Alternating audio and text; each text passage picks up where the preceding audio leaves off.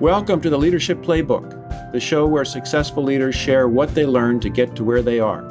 This podcast is an offshoot of the Albers Executive Speaker Series. And it's brought to you by RSM US LLP, the nation's leading provider of assurance, tax, and consulting services focused on the middle market. I'm your host, Joe Phillips, the Dean of Seattle University's Albers School of Business and Economics.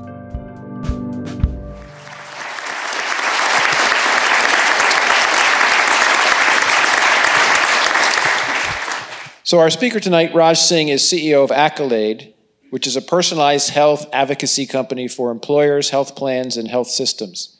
He joined the company as a board member, investor, and CEO in November of 2015. And today, Accolade has 800 employees focused on driving better outcomes and increased satisfaction for healthcare consumers while delivering savings for healthcare payers. Prior to Accolade, in 1993, he co-founded Concur, which is the global leader in travel and expense management.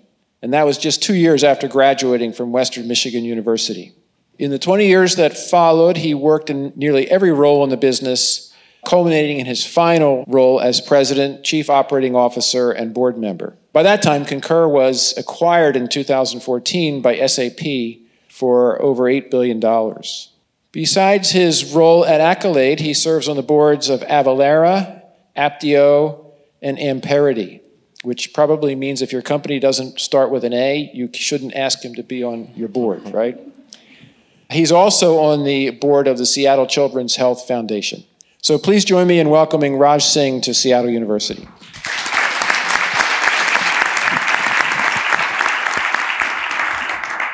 Thank you, sir.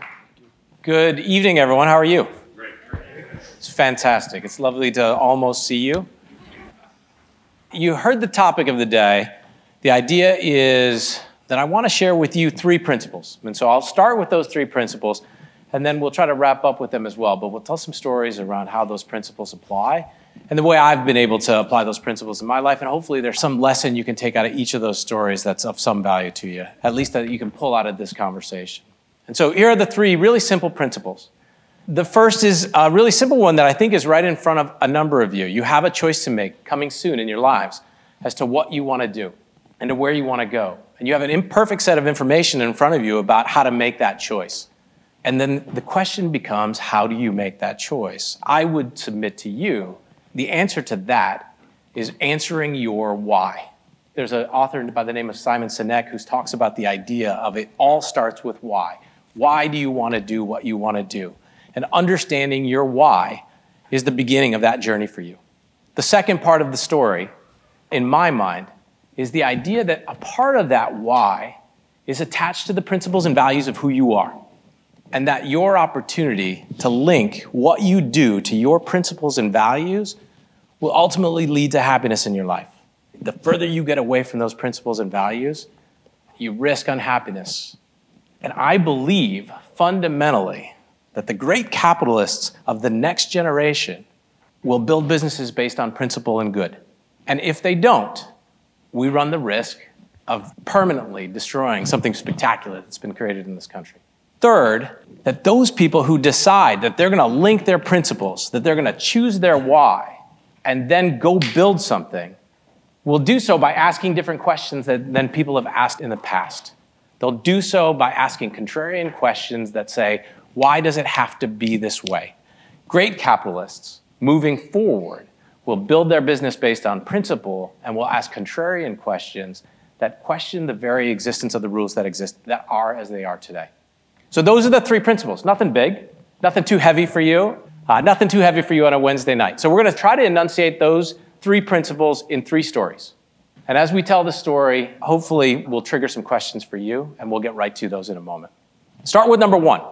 I promise I'm not to go from the very beginning, from day 1, and give you every day, but I was born in Boston, Massachusetts, spent my life mostly in the Midwest, in the great Midwest, in Michigan, and was raised by 2 Indian immigrants, first-generation Indian immigrants. If there are any Indian immigrants in the room, you know very well what that means. It means I was raised to basically study all the time. And the profound idea that my parents most imparted upon me was that if I did not become a doctor, I would be a massive disappointment to them and to everyone else in the family. But an engineer could be a close second. But after that, it was all downhill. And so I followed that path. I became an engineer, even though it really wasn't my passion. I did it because I wanted to make my parents happy. And if you met my 4'9" mother, you'd realize why I was scared of her. And I became an engineer. I went to work, like many people do growing up in Michigan, I went to work at Ford Motor Company. And I was a mediocre pedestrian engineer. And so I began to work the grind that many people work. I worked from 9 to 5, Monday through Friday, and I used to talk about this with my friends. By Wednesday, I was dreaming about what I was going to do on Saturday on that weekend. I decided somewhere in that journey that I can't do this anymore. This is no fun. Maybe there's something else I can do. Maybe I should be a lawyer. So I took my LSATs, decided to go to Notre Dame Law School, super fired up, not necessarily because I knew I wanted to be a lawyer, but because I knew I didn't want to do what I was currently doing. It's not always easy to understand what the right path is. And then something magical happened for me. My brother, Steve, and his close friend, Mike Hilton, were about to start a business, where they were about to start a business in this super sexy category. It was called expense reporting. And I was 23, and I thought, my God, if I could work on expense reports the rest of my life, I would be the happiest man alive. That's not true. That's not what happened. What I said was, I don't want to work on expense reports, but I'll work on this with you for 6 months until law school starts, and then I'm out. But this is when the magic happened. I had an opportunity to go to San Francisco. We first started the company in San Francisco. We eventually moved it to Seattle. I had an opportunity to go to San Francisco, and I met all these people who were working on apps, nothing altogether all that different than expense reporting. They were building word processors or spreadsheets or whatever they were working on. But man, they had this energy about them, like they were about to change the world. They believed they were on a wave that was going to change everything. And I looked at them, this guy working for the weekend, and I thought, I want what they're having. And that's when everything changed for me. I took a bite of this apple that changed my life. And the idea was, these people thought they could change the world. And I looked at them and I thought, well, I want to change the world. I can do that. Can I? What's different about them than me? And my why became, I want to change the world. I want to have an impact on the way this planet rotates. And if I can do that, then I'm going to do whatever it is. Whether I make a dime or I don't make a dime, I'm taking a run at that. And every decision, professionally for me, has been guided by that thought. Starting and sticking with Concur through a 22-year journey I'll tell you about in a couple of sentences in a moment. Or starting at Accolade, a healthcare company. I was an expense reporting guy for 22 years who started at a healthcare company. And everybody, save my wife, my children, and my 2 closest friends, said that's the dumbest idea I've ever heard. And believe me, there's been many days over the last 4 years I thought they were right. But every decision professionally that I've made has started with that why. Am I in it for the right reasons? Am I chasing the thing I want to chase? Am I doing what's right for my soul? I would put to you that your why is imperative. It doesn't have to be my why, by the way. It shouldn't be my why. It's got to be yours. But whatever your principles are, you've got to link yourself to those principles. You've got to link yourself to that why. And if you get too far away from it, if you let money, prestige, opportunities take you too far away from that principle, you risk your own unhappiness. So let's jump to principle number 2, that the great entrepreneurs of the future, you, by the way, will build businesses based on principles. And I'll do it really telling you about an expense reporting company if I could. It was a 22-year journey for me. And in that 22-year journey, a lot of things happened. I'm going to try to condense that 22-year journey into about 10 sentences. The company started in 93. By 1998, you are all too young to remember this, which actually annoys me to no end. By 1998, we were a public company. It was what was called the first dot-com boom. It was too early for us to be a public company. We made a mistake becoming a public company, and we crashed. And we crashed hard in 2001, to the point that our company was worth about $8 million. And that's an important point to note because we had already raised like $50 million. So this company that would eventually sell for $8 billion at that time was worth $8 million. And we had a lot of self-reflection to do. And I'll spare you all of the stories of that self-reflection, but I will tell you this. If you read stories of Concur, and I don't expect that any of you have, but if you read stories of Concur, people will talk about these strategic pivots, They chose the cloud. They did this. They did that. All of those things are true. The one thing that saved that company and turned it into something great is us pivoting back to our values, pivoting back to writing down our culture, pivoting back to choosing people not based on their resumes, but based on whether they believed in the same things we believed in. And that when we really made that choice, when we really began to build the company that way, magically, the numbers started to come. There is no shortcut for greatness. Ultimately, you have to build it based on a foundation. The foundation you choose will be your own. You can choose to build it based on technology. You can choose to build it based on people, or you can choose to base it on value and let your technology and people come from those values. And I would put to you that idea, to me, cemented one giant thing. That if you can surround yourself with people that you love, who share your values, who want to go at a hard problem, there's very little you can't do. And here's the corollary to the story that you may not love as much. If you do that, even if you fail, it's going to be okay. That's principle number 2. And this one's really important because I said something, I think, that wasn't meant to be provocative, but I think it is, which is, if the next generation of capitalists don't change their behavior, then maybe there won't be as much capitalism anymore. And I'm actually a proud capitalist. I'm not scared to say that. I'm a liberal, and I'm a proud capitalist. We can build companies that do good for the world and do them while doing well for shareholders. It's okay to build companies and okay to make profits and okay, more than okay, to do good for the world. Which leads me to the last concept, and that's this idea of contrarianism. And I just want you to think about it and think about everything you look at. Because here's what happened in the last generation. In the last generation, or in my father's generation. See, I'm trying to lump myself in with you young people right now. You see that? But my dad is an old guy. In the last generation, when you came out and you wanted to work on cars, you went to work at General Motors. In the last generation, when you came out and you wanted to work on energy, you went to work at Exxon. There's an author and a business person who I'm not a particularly huge fan of, but whose idea makes a ton of sense to me. His name is Peter Thiel. And the idea is this idea of contrarianism. What truth that all of your friends believe do you fundamentally disagree with? And if you were to think about that idea, let's think about it this way. When First Solar was started, they didn't think about reducing carbon emissions. They said, how about no carbon emissions? How about none? When Tesla was founded, they didn't think about how do I get better miles per gallon. They said, let's be done with gallons. What if we rethought the way everything worked? And in my view, now I'm going to tell you my story, the story of Accolade. What we're trying to do is reconfigure healthcare, to change the way healthcare works, to make it surround and improve the lives of individuals. Healthcare in this country is broken, and it's broken for a whole bunch of fundamental truths that need to be made untrue. And let's start here. The entire industry is built around this concept that we want to control cost. So all of these businesses are built around controlling cost. Insurance companies theoretically are built around the idea of controlling cost. What if we said, let's not start with controlling cost because that's not the end objective. The end objective is healthy people. The end objective is making people's lives better. So what if we started first and foremost with an understanding of the human being and attempting to do the right thing for that individual? Well, that would change all of the questions you ask about how to solve the problem. The second fundamental truth that exists in healthcare today is that the entire industry is organized by disease or by condition.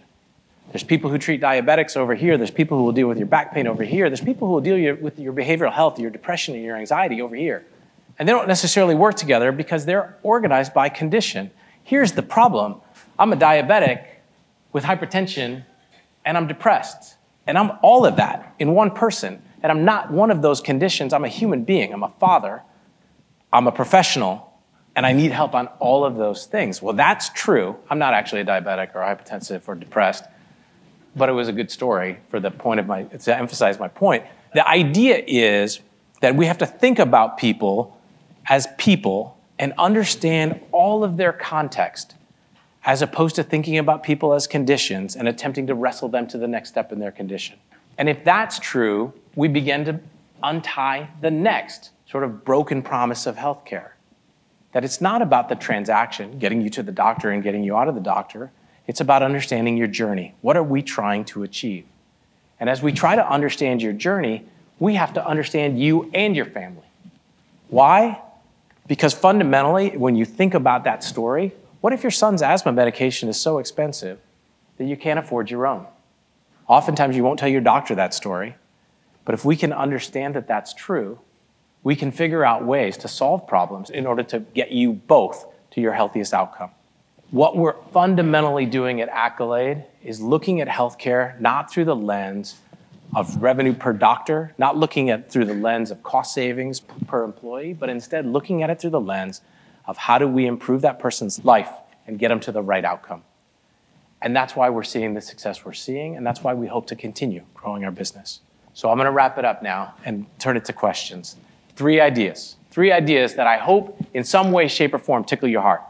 The first and foremost is if you don't know your why, you're going to be lost. Find it. Spend time digging on why you do what you do and why you're going to be who you want to be. The second is seek businesses that are built on principle or go build your own. And the third is don't accept the orthodoxy of the way things work today. We have to fundamentally challenge them if we want to change the way things are going to be tomorrow. I'm thrilled to be able to spend time with you. I get a ton of energy, even though it's so dark in here, from all of your energy and all of your youth. I'm like a vampire feeding on your youth. I'm thrilled to be here with you, and I can't wait to answer your questions.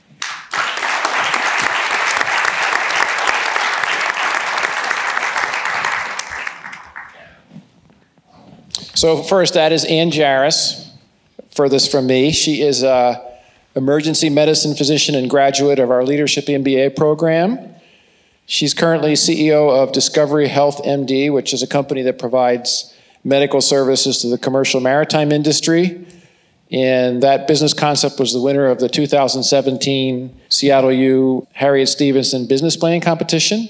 She's also CEO of MD Solutions International, which supports companies in deploying automated external defibrillator programs. And she just recently returned from a 3-week trip as expedition physician to the Falkland Islands, South Georgia Island, and Antarctica. Wow. So thanks for coming back for this, Ann. And then next to her is Natalie Pinkerton. She's a current student in our Leadership MBA program.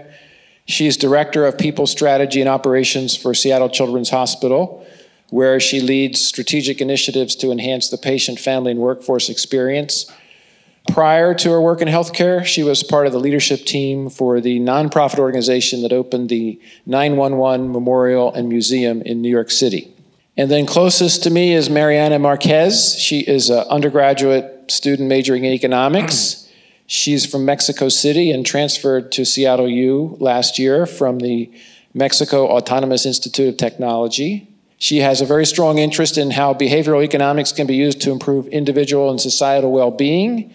And after graduation, she hopes to pursue graduate studies in economics. So those are our panelists. Ian, I'll go first with you, okay? Wow. First of all, thank you very much. That was a very rousing presentation, and I love it when people talk about the fundamentals of what we need to be doing to be successful and do good in this world. And I'm extraordinarily happy to hear that you like contrarian questions, because I got nothing but contrarian questions. But I'm going to start nice. So my first question, I really enjoy watching non-medical people get exposed to the U.S. healthcare system. I kind of enjoy watching the horror when people discover the inefficiencies and the misaligned incentives. I don't think the inverse is always true. People who aren't ready for the U.S. healthcare system do not always find it quite as joyous. But please, go ahead. But what I enjoy most out of it is watching people take the lessons they've learned, the cross-fertilization, people coming in from other industries and saying, you guys are crazy, you have to fix this is how I would fix it. So when you started to get exposed to the dysfunction in the healthcare system, what lessons did you take from your prior experience? What could you apply, and how did you approach this giant challenge of trying to function in such a dysfunctional system? So thank you for your question. I think I'm going to give you one on each side. So one, what did I take from my previous life that I think we've really tried to apply at Accolade in the healthcare system? Healthcare is not built around the consumer in any way, shape, or form. No one even pretends it is. There's individual experiences that are all geared towards, well, here's your primary care doc, and she lives over here, and here's your behavioral health specialist, and she lives over there, and they don't even talk to each other, and their billing systems are different, and you got to figure out all your codes, and all that sort of stuff is not built around how do I help that individual get to the right outcome? Almost every other consumer experience in the country is built around how do I make it easy for the consumer to come take advantage of my services? That was a principle that we fundamentally understood from travel and really thought about how do we apply that for consumers and make it easy for consumers. And they're really not consumers. No one wants to be a consumer of healthcare. It's the wrong word. They're patients, they're people. How do they get to where they need to go without having to figure out all of this madness? That we took from our previous lives and applied. What we didn't really take from our previous lives, and that is just fundamentally contrary in healthcare to everything else you might think about from a technology perspective, is that healthcare needs people. You can't give people an app and say, it's all in there, figure it out. There's good reviews of docs. Like consumer reviews of docs are not necessarily all that valuable. And so people need a human being who knows their benefits, who knows the medical system, a nurse to help them understand their conditions and what questions to ask their doctor. Most technology solutions or technology people like me wouldn't have really grokked the idea that healthcare is a combination of incredible technology and incredible people helping human beings. And that, I think, is the thing that didn't come from what we did before. I would argue that your physicians are also your customer, and in many ways the services that you're providing to the patients are benefiting the physicians too. You know, I totally agree with you, and I would say as well, it's hard, right, in this country right now to get the attention of a physician and tell them you want to help and have them believe you. There's so many people who supposedly are trying to help them but are really trying to get more revenue out of them in the revenue billing cycle, right? When we go from serving 1.5 million people to 10 million people, I hope we'll be able to tell our story and more doctors will understand, hey, I know that that person is wrestling. It's more than just their condition. Their wife just lost their job. They're really stressed about their finances, and they're feeling that kind of stress is turning into anxiety. And if we don't treat the anxiety, we're not going to have to worry about the diabetes. And one day, I think we're going to be in a position where we can share that data with the doctor. Thanks so much for your presentation. You talked a bit about pivot points in your business, and I believe you previously referred to them too as inflection points. I would love to hear about what those pivot or inflection points have been in your experience of leadership. Sure. Thank you for the question. This is a little code for you, for everyone in the room. When technologists say pivot points, it means they screwed something up and had to change it. But a better way to say it is pivot point. And so that's a little marketing for you right there. You know, for us, every time you go through a journey, you recognize, hopefully you have the introspection and the understanding to be able to look at the journey and realize you're not going to make all the right decisions. And what's imperative, particularly if you're going to start something at an early stage, is that you're in a constantly learning loop to determine how do I find out what people really want. So there's a principle in here. I want to fix healthcare. I want to make it better. That's what this team at Accolade wants to do. But how we want to make it better, we have to be willing to morph because the market may not be willing to buy it that way. Consumers may not want it that way. And your original premise, stay true to the original principle, but be willing to sacrifice all of the individual ideas that you thought were brilliant that aren't. Because if no one wants to buy it and no one's going to get value from it, as cool as the idea seems, it's not that cool. That's a hard thing for founders. That's a hard thing for entrepreneurs. It's a hard thing for business people, period.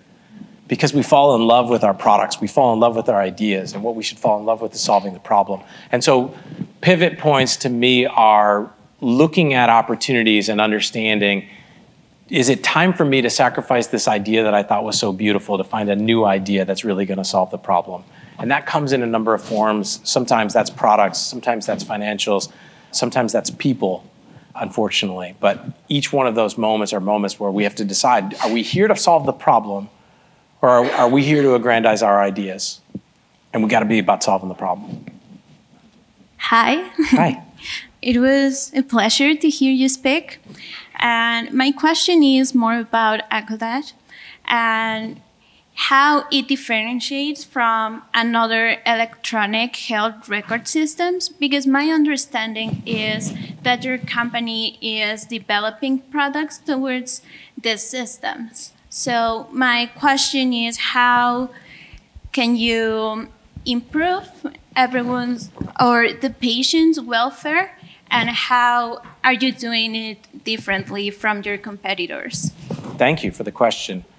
We fundamentally believe that the way the healthcare system works in the United States today is unfortunately built around, from a health system perspective, built largely around a fee-for-service model. And by that I mean that we get paid to deliver knee surgeries, and therefore we do a lot of knee surgeries. That's the simplest explanation of it. The flip of that is beyond the health systems, you have different profit motives in different areas, and those misaligned incentives create poor outcomes for individuals, for the people who ultimately are the customers of healthcare. And so our vision is a really simple one, and luckily for us, it's proven to be true. The core premise of what we do is say, if I can surround that individual with people who can help them and their family, and we get them to make good decisions to say, you know what, before you go to the emergency room, maybe we can help you get a telemedicine visit. That's one way to lower cost. But hey, before you decide it's time for back surgery, maybe we'll get physical therapy. Maybe before you make that really important decision, we can help you make decisions. Or, hey, did you know your preventative care benefits are free? We can help you get your preventative care benefits because you should go see a doctor once a year and understand things. Or if you're a woman and you haven't seen your OB/GYN in 2 years or 3 years, that we can help you and that some of those benefits are free. All of those things are things that we can make people aware of, help them schedule the appointment with their doctor, help them understand the questions they should ask their doctor.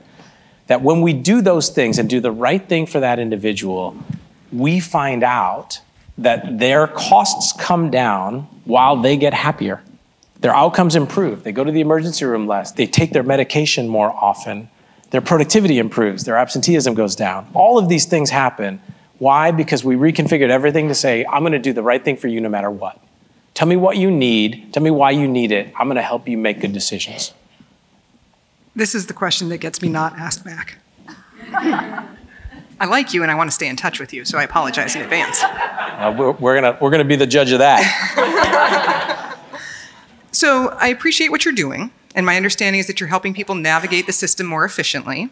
It's a great business model. I mean, even if you can have a modest 5% savings, those numbers really rack up over time. But let's be real, you're not really disrupting healthcare. You're making a highly dysfunctional system marginally more efficient. It's the equivalent of putting a Band-Aid on a gunshot wound. You seem like a really smart guy with a big heart. You have a lot of resources, a lot of data, a lot of influence. So how can you truly disrupt the dysfunction that is the US healthcare system in order to improve how we deliver care? I think we should still invite her back. I think sometimes when we think about disruption in one fell swoop. We don't topple the tree in one swing of the axe. We have to start. And the journey is not, I fixed healthcare because I did this thing and it's a cool app and look, it's fixed. This is a $3 trillion ecosystem with some very smart people in it who've been trying to fix it for a long time. We don't get to just come in and say fixed. What we get to do though is say, you know what, I'm serving 1.5 million people today and I lower costs by about 10% for those people, but more importantly, their outcomes improve, they're more satisfied, and that gives me permission to do more stuff. And so 5 years ago, I didn't do this, but today, I now have a bunch of data that says, that's sitting on 14 billion claims of information that says, I can tell you the 25% of the doctors in your network, I hope there's no docs in the room right now, I know you are, and I know you're not one of these docs. I can tell you that 25% of the docs in your network you shouldn't go see because they've got sanctions against them or because their quality ratings are terrible because I've got a bunch of data that proves that. Now, I couldn't do that 5 years ago. But I got permission by signing a bunch of customers and generating a business to go now add that value. You know, right now, how many people are on a medication that they could get for 30 to 40 to 50% cheaper if they went to the different source to go get it? Well, I know that for sure. And I can fix that if I can get a little bit more data and prove a little bit more. I think your hypothesis of we're not fixing healthcare today, totally fair. We're not fixing healthcare today. But our aspirations are to change it. Nobody gets to jump in and start at the finish line. We got to start and then we got to grind. And we're in the grinds, but I'll promise you this, the aspiration is to do it And we keep our eyes on that prize every single day. That was a really good answer. Dang. I like it. So you talked a bit about values and principles, and I loved this quote from your interview with Seattle Business Magazine. The team is more valuable than the individual, and the culture is more valuable than the strategy. How do you put that into practice at Accolade, and what kind of culture are you intentionally trying to build? Culture of every business is different. We thank you for that question. I'm super passionate about culture. I'm super passionate about people and teams. It's what I love to do. I love building teams. And the essential part of building teams is not finding a bunch of people like you. In fact, you want to find a team that has different skills and different opinions and different perspectives than yours. But you have to agree on a common set of principles. How are you going to treat each other? Who are you? How do you make decisions when no one's looking? How do we agree upon what's right and wrong? And if you can do that, and then you hold yourself to that standard every day, you have an opportunity. Obviously, you kind of also have to attract really smart people, and they have to work really hard, and you have to be able to attract capital. There's a bunch to building a business. But none of that is going to work if you don't have a foundation, in my mind, of common principles. Here's the other side of that story that I think people don't understand when I say this, is it doesn't have to be my set of principles. It can be anybody's principles. You know, I say this all the time.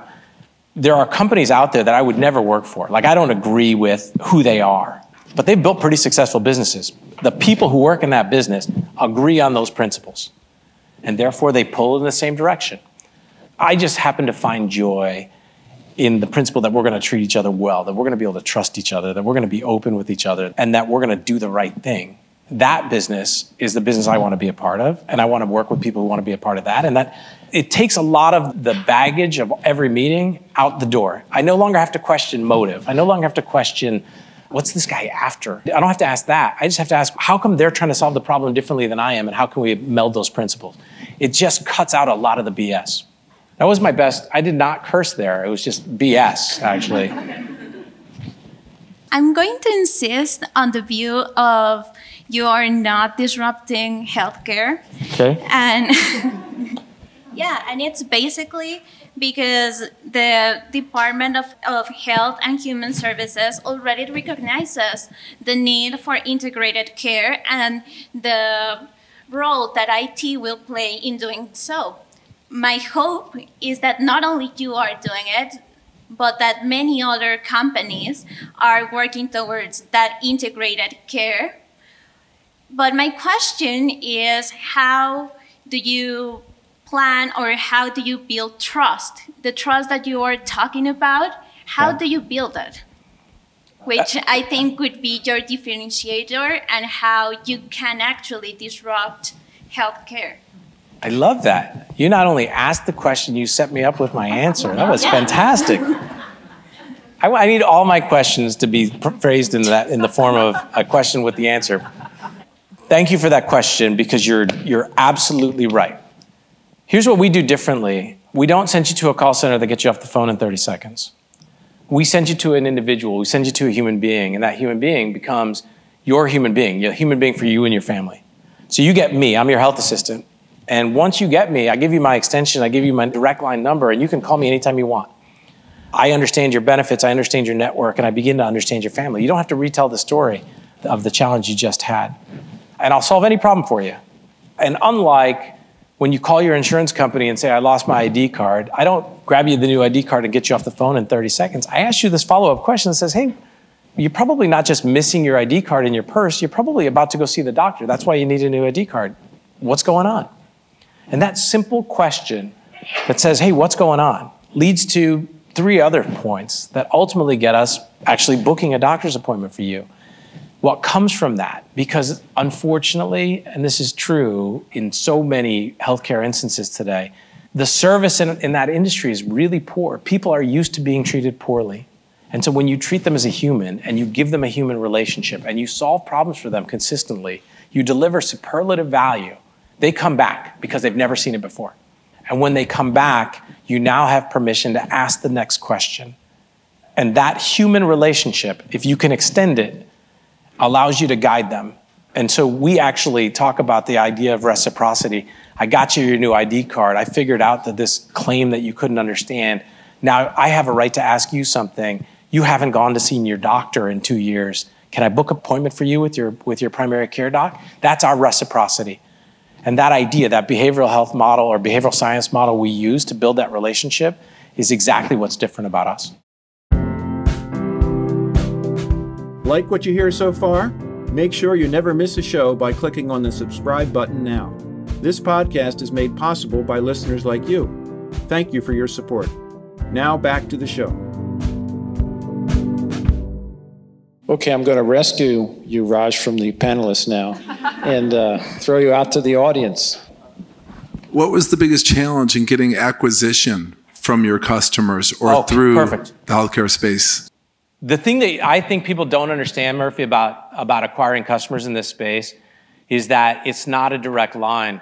And there's maybe 3 big challenges that we're still wrestling through. Number one is that the benefits buyer in corporations, we're selling to corporations and saying, let us help your employees and their families, is not necessarily viewed as a strategic buyer too often, unfortunately.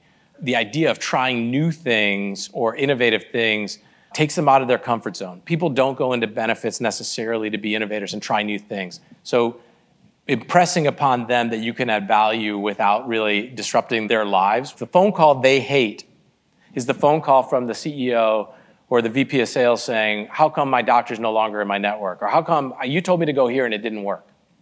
So that's part one. Overcoming that risk aversion is in part by proving your solution and showing them numbers that it works. Part two, and this is the part that I think that the rest of the world really doesn't understand, to get to that buyer, you have to go through a broker or a consultant. And that broker or consultant wants to do an evaluation, wants to run a $100,000 RFP, and that is more friction. And then beyond that, the third point is that the insurance company has an opinion. And their opinion isn't necessarily about driving innovation or value, unfortunately. I'm just going to go ahead and say it. It's about their profit pools and where those profit pools exist. And so you have to be smart in healthcare services to understand that the customer acquisition clip is not like other businesses. You don't get to go up and to the right. It doesn't go like that. It takes time, and you have to be smart about preserving your capital because it'll take time. But once you get going and you become established as a vendor, it gets easier. I promise it gets easier. Hi, I'm a student at Seattle U, and I was just wondering, because you're a technology-based company, how do you plan on protecting your customers' data as you grow? Because as you go, you'll probably become a much more enticing grab for wrongdoers that would like to utilize such sensitive information you'll be handling. It's a great question. It's something that we spend a great deal of time on. You have to think about data protection in buckets. Do you have process in place to ensure that you're doing the right things from a HIPAA perspective, et cetera, to ensure that you're only allowing the right people to access the right information? You have to put technology controls in place to assure that that's true as well. And then you have to put audits in place to ensure that you're constantly checking your own value and the validity of that process and that technology. We spend a lot of money on that. I knock on wood as I go through this. I never like to say we've got it covered because that would jinx me, and I don't want to jinx us. So I'd say instead, you have to be ever vigilant, and in this space, even more so. Any sort of challenge in this would severely diminish your trust for the customer. What I wanted to ask about is, and this kind of goes back to the discussion on disruption. For example, we hear the term healthcare system, and this may be a cliche, but in reality, we have a sick care system, right? Yes. We treat people's illnesses instead of trying to keep them healthy. And so one thing I was curious about is, what role do you think nutrition and lifestyle might play in the future of Accolade, given that, one reason healthcare is so expensive in the US is the fact that we eat a lot of junk food, fast food, we don't walk around, we don't exercise, and those clearly make a big difference when you compare it to the lifestyles of, let's say, people in Europe or people in Japan who are typically eating natural foods and living active lives. I think it's a great question. I think there's a significant wellness industry in the country. that's focused on that very challenge of how do we keep people healthy? How do we keep people out of the hospital? How do we keep people from, in the pre-diabetes state to steer them away from those types of outcomes? And my answer is unfortunately going to be more complicated than I want it to be. Here's the reality. There's a segment of the population that's making choices that if we can incent them or guide them or cajole them or coax them or incent them, can move away from the healthcare choices, the health lifestyle choices they're making and live healthier lives. But there are endemic problems, I would submit, in our country as well that make it very difficult for others to avail themselves of those opportunities. If you live in a place where the closest grocery store is 7 miles away, you have an income where you don't have a car, and the idea of organic food is ridiculous to you because you could never afford it, and you work 2 jobs in order to pay the rent, and the idea of exercise is somewhat difficult, and by the way, you can't afford food for your kids, and that $1.99 Happy Meal, so to not have to hear your hungry child scream at night, is pretty enticing. And so we can solve some of the problems by improving the opportunities for people to avail themselves of healthier lifestyles. To really solve some of the other problems, we got to attack some other bigger issues. And so the reason I answered the question in both ways is I think you're 100% right. There's a lot of value in healthier lifestyles, and we can save a lot of money that way. But we shouldn't, as a society, pretend that people who are unhealthy all choose to be unhealthy. Some of them are in a position where that's the choice they've got to make to survive. I'm an MBA student here, and I have a question on the subject of culture that you were talking about with, moreover, how you treat your employees and work with them. So in scaling your business and considering culture of scaling it, and the attrition rate of millennials, statistically about 2 years, 2.5 years, do you have a plan moving forward in your scaling of how you plan on working with the gig economy and how millennials are to keep them? My answer is going to sound pandering to you. I want you to know in advance it's just going to come out that way, and you're going to have to take me at my word on this. I don't really buy this millennial thing. I don't buy it. I think people, when given choices to work at places they believe in, with people that they love, on principles that matter to them, stay. And my experience has been that that's true. I do think this generation wants that. And I think they're damn right for wanting it. And so we want to run our business, or any business, pick a culture that appeals to those values, build an environment that appeals to those particular set of values, and I think you can retain your people. Now, we'll see. I'm 4 years into the Accolade journey, and this is a more relevant time frame to that than Concur was.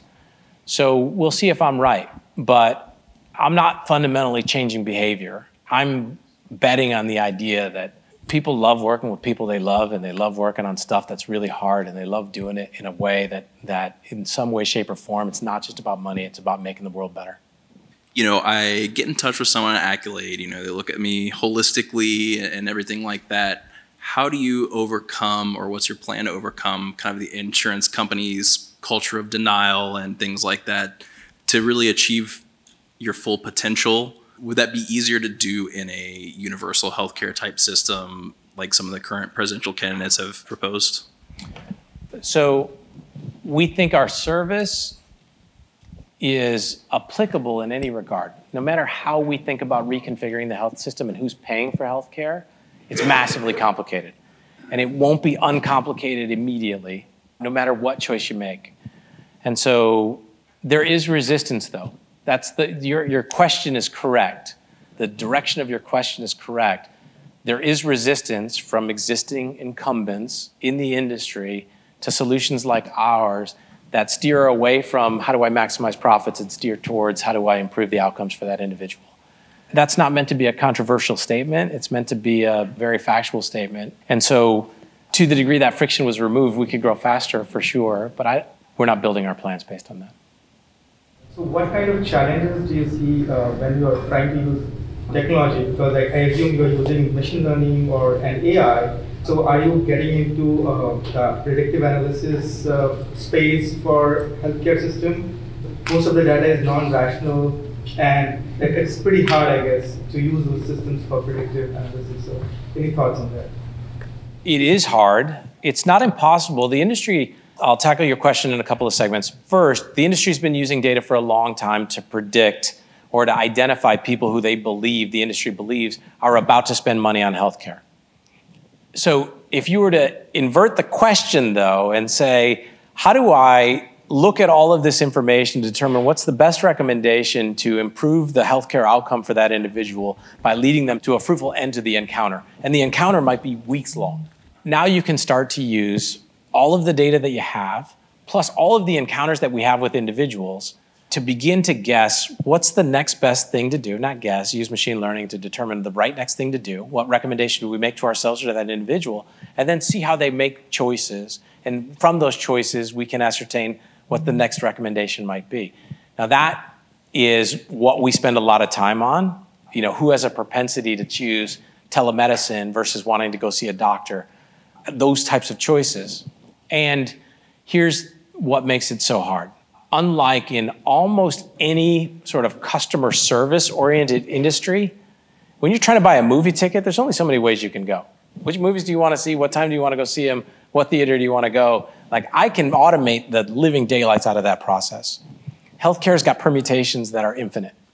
And those infinite permutations mean, and the finite number of engineers that you're able to employ in any business, means you have to be extraordinarily focused on the areas you want to invest your machine learning resource on and focus on the highest value. And that highest value, this is the last part of my answer, that highest value in the past has been, who's the highest spender? I want to go find them. And we don't think that way. We think the highest value is focused, and this is what makes it hard for us. The highest value is focused on where do we have the maximum opportunity to improve the outcome. Great. Thank you so much, Raj, for being with us tonight. Let's give him a round of applause, please. Thank you.